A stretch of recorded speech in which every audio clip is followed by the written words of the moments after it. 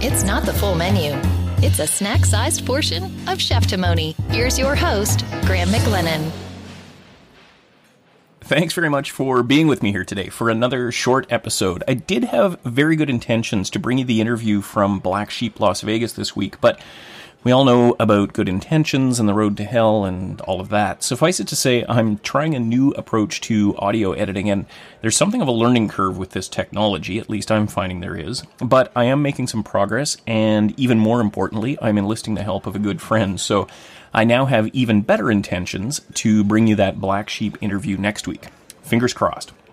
Today, though, let's talk about a few more of the culinary highlights from my recent trip to Las Vegas, and then I'll look ahead to a trip to New York City this fall that I'm really looking forward to, going again as we did last year over the Canadian Thanksgiving long weekend. So that's right in mid-October. It's going to encompass my birthday this year, too, so that'll be fun. And then after the Vegas roundup and the look ahead to New York City, I'll tell you quickly about some upcoming interviews on the beer, wine, and cocktail front. So, Vegas, as I mentioned last week, I landed on a Thursday night on my own. My friends didn't arrive until the Friday. And I spent that Thursday night walking on the Strip, took in a cheeseburger with lots of raw onion and In-N-Out burger, had a delicious craft beer at Ellis Island, that wonderful little off-strip casino, very close to the Strip, but a small locals property, really, really great spot to visit. Then on Friday, I had brunch at Bouchon, as I mentioned last week, and then in the afternoon, met up with my friends and we were downtown. I mentioned this last week too, we needed a snack, so we went to American Coney, and that's, as is quite common in Las Vegas, it's the Vegas copy of a restaurant that exists somewhere else. So the original American Coney, at least this brand of American Coney, called American Coney, comes from Detroit.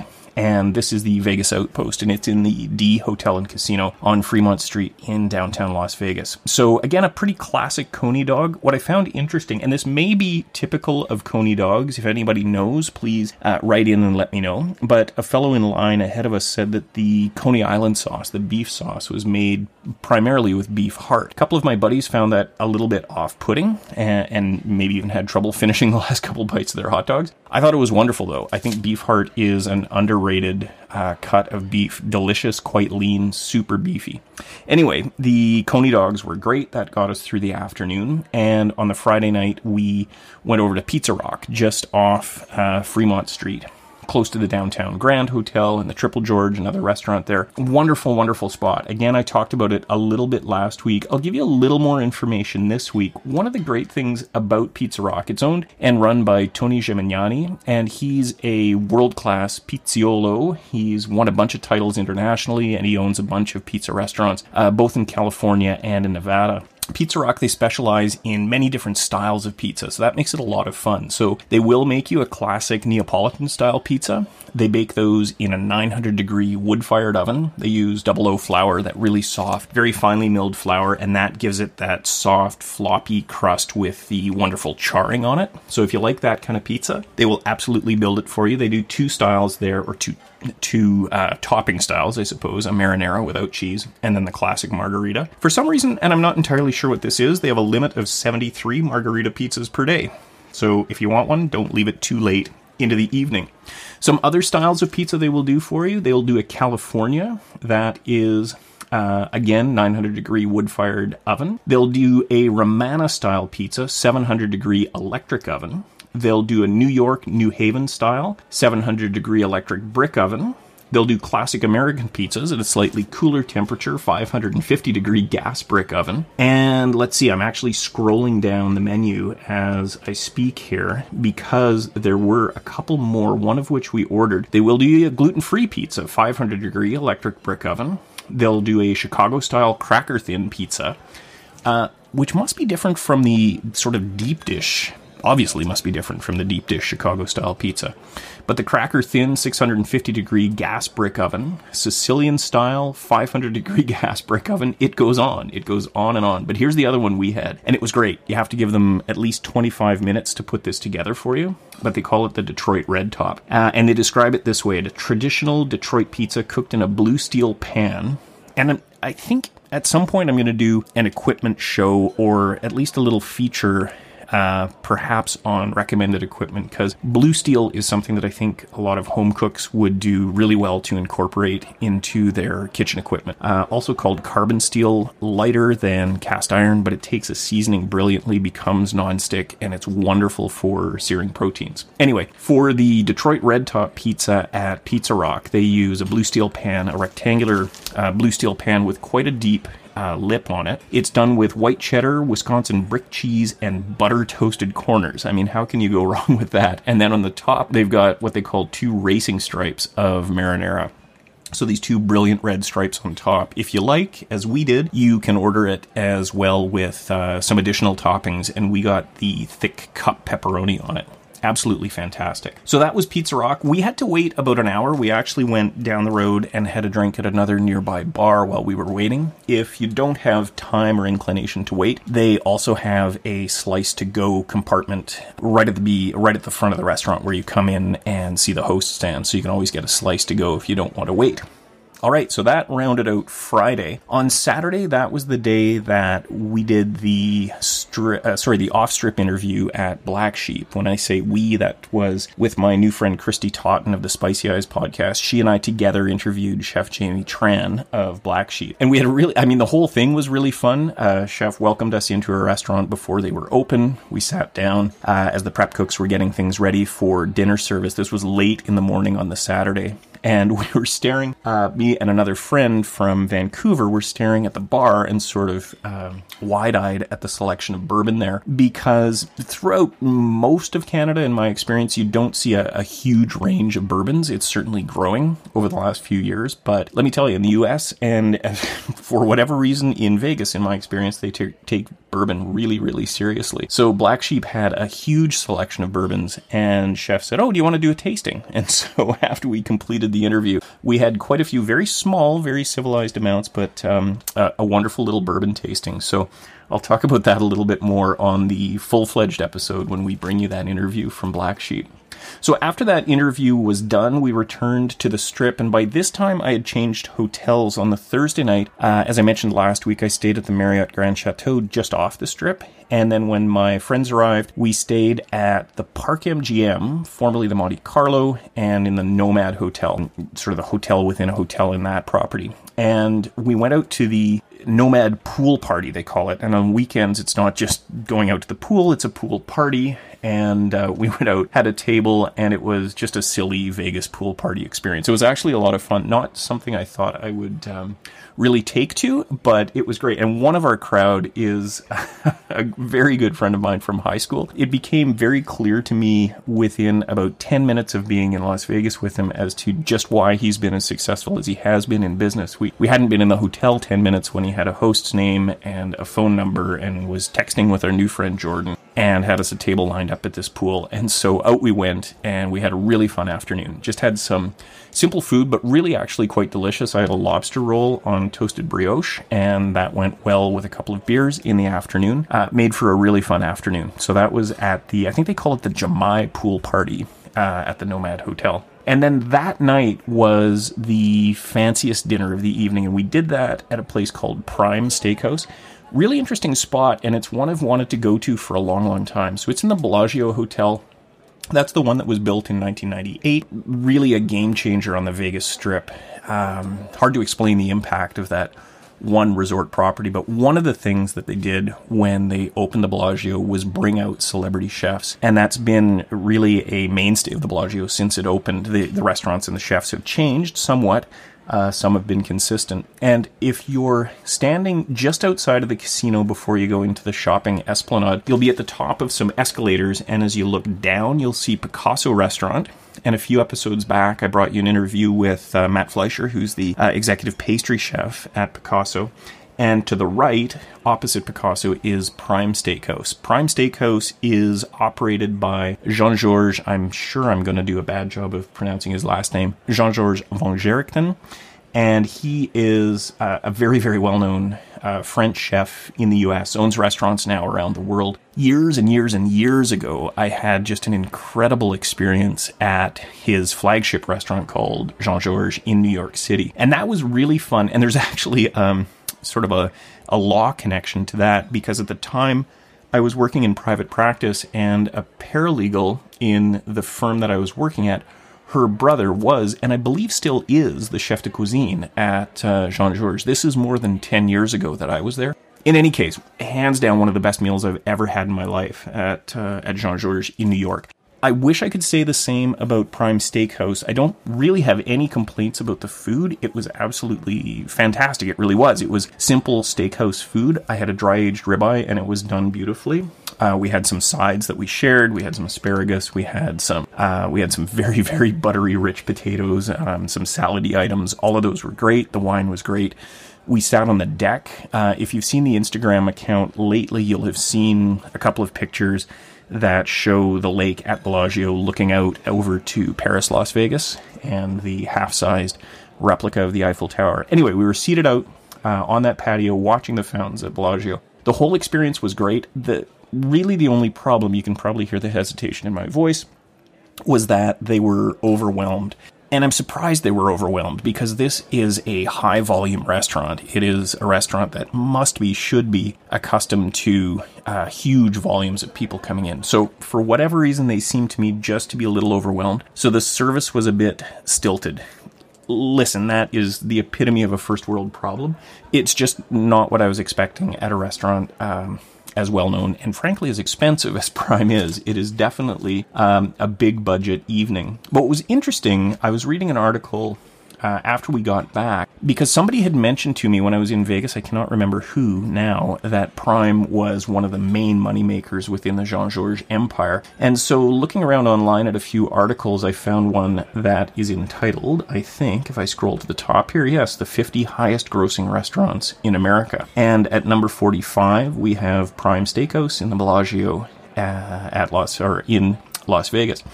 And so they say annual sales at this restaurant, $16.8 million. That is some serious volume in a restaurant. Anyway, given all of that, I was just a bit surprised at how stilted the service was. Still, though, all in all, a fantastic experience. The food was great. Patio was great. Being there with my friends was fantastic. And I didn't pick up the tab. So really, no complaints whatsoever. So that was on the Saturday night at Prime. Sunday, we went out to Summerlin. And I mentioned this before briefly. This was the experience at Ada's restaurant. Ada's really, really cool. Look it up. I would recommend Ada's LV. And it's named after an iconic bartender in London in the last century, a woman who was known for creating a cocktail called the Hanky Panky.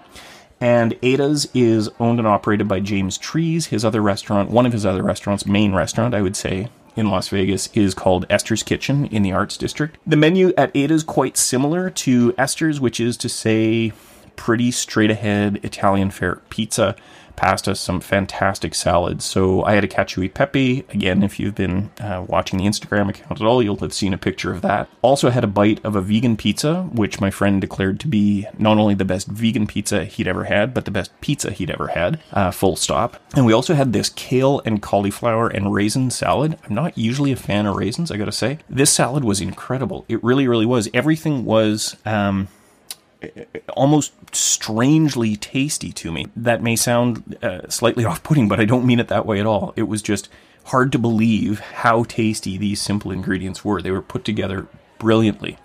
So if you're in Vegas, get to Esther's. I still haven't been there, but I fully intend to get there when I'm back. And as I mentioned last week, it's a goal to interview Chef James Trees. So I'm hoping to make that happen soon on an upcoming trip. But go to either Ada's or to Esther's, and I know you're going to be happy with whatever you have. All right, so that is Vegas. Those are the culinary highlights in a nutshell. And next week, we will have that interview with Chef Jamie Tran of Black Sheep. So now let's look ahead to New York City.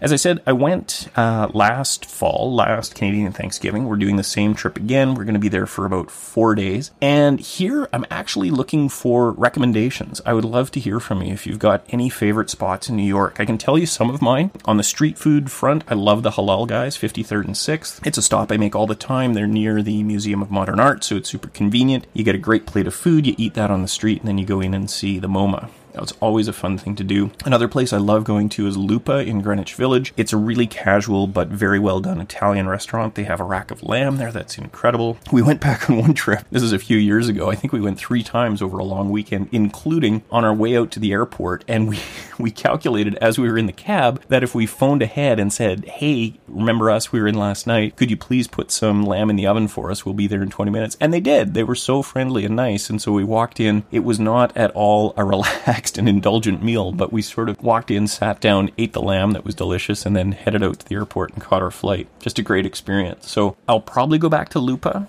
Another place that a colleague of mine just recommended is called Lilia in Brooklyn. And the funny thing is, I've been following Lilia on Instagram. A colleague at work, as I say, just recommended it to me. This is a colleague who lived and worked in New York for a while, so I trust her opinions. And then when I looked up the website, I realized that on my last trip to New York, we had actually gone to Lilia, and I just hadn't put 2 and 2 together. But when I saw a picture of the outside of the building, I realized that we had been there before, and it was absolutely fantastic. So I think we are going to go back.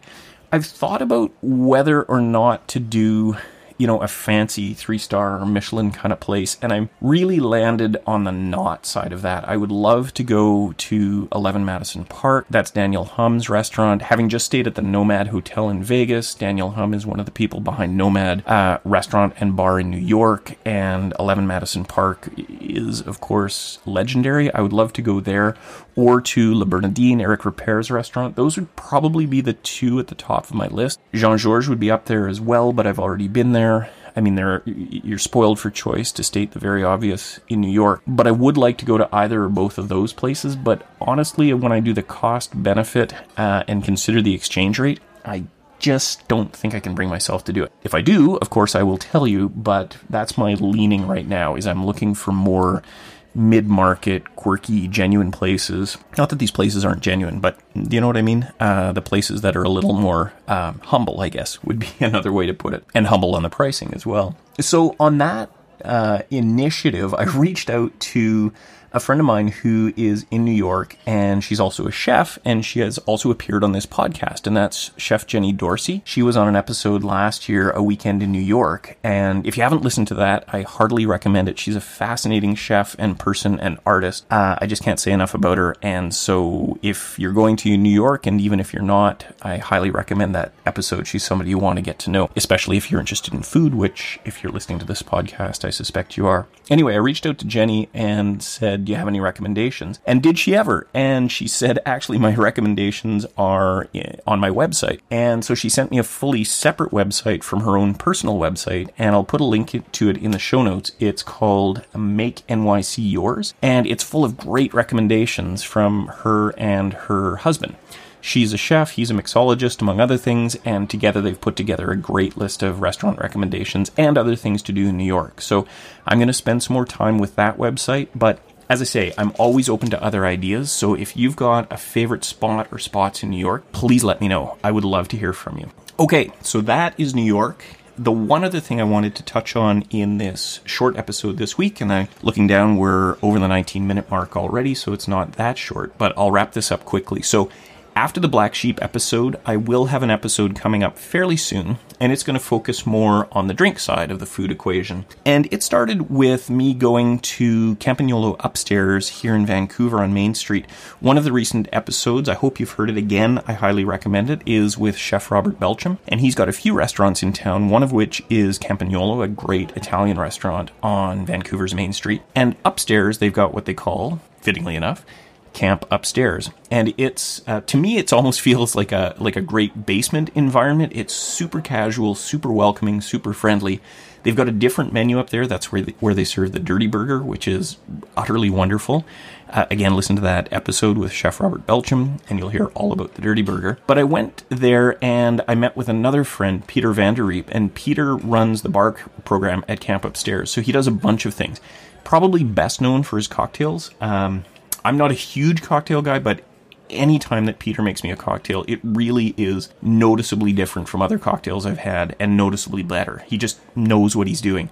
He'll listen to what your taste preferences are and make you something wonderful. So I stopped by And I had the recorder with me, and I asked Peter if I could ask him a few questions. So we had a chat about cocktails. I asked him about the wines that they're serving at Camp Upstairs as well. They have a lot of naturalist wines there. They also have some great beers on tap. So if you're looking for a snack, even a full meal, and some great drinks and great conversation around drinks, head to Camp Upstairs and talk to Peter van der Riet. You'll hear from him shortly on the Chef Demoni podcast. Also, later the same night, in fact, I met some other friends, including Chad McCarthy. He's another lawyer in Vancouver, and he was on the 4th episode, I think I have that right, of the podcast, along with my friend Richard Boucher. And that episode talked about oysters and beer. And Chad, in addition to being a lawyer, is a cicerone, or a beer expert. So he and I and some other friends, we met up at Boxcar, which is on the other side of Main Street, across from Campagnolo, within the Cobalt Hotel. It's a great little place to go for a beer as well. So again, I had the recorder with me,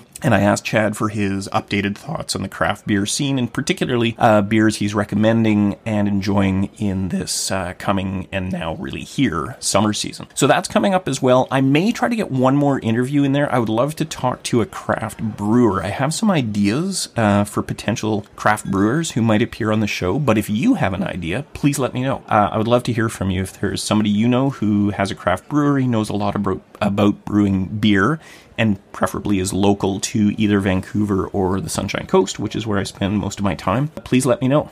You can do that by tracking me down either on Instagram. You can send me a message there. You can send me a message on Facebook, or just send me an email to graham@chefdemoni.com. And while you're getting in touch, please also take a moment to rate the show. Give it a star rating. We have now, on the Canadian version of iTunes, 22 ratings. Knock on wood, it's a 5-star run, so please consider leaving a rating, either a star rating or a review. A written review is also very, very welcome, or both if you have the time. I'd really appreciate that. Okay, so that is it for today's short episode. Thanks, as always, for joining me. I'm going to see you again in a week. This is with very, very good intentions, to bring you the interview with Chef Jamie Tran that I did with Christy Totten from the Spicy Eyes podcast. So that'll be coming to you from Off-Strip, Las Vegas, next time, right here on Chef Demoni.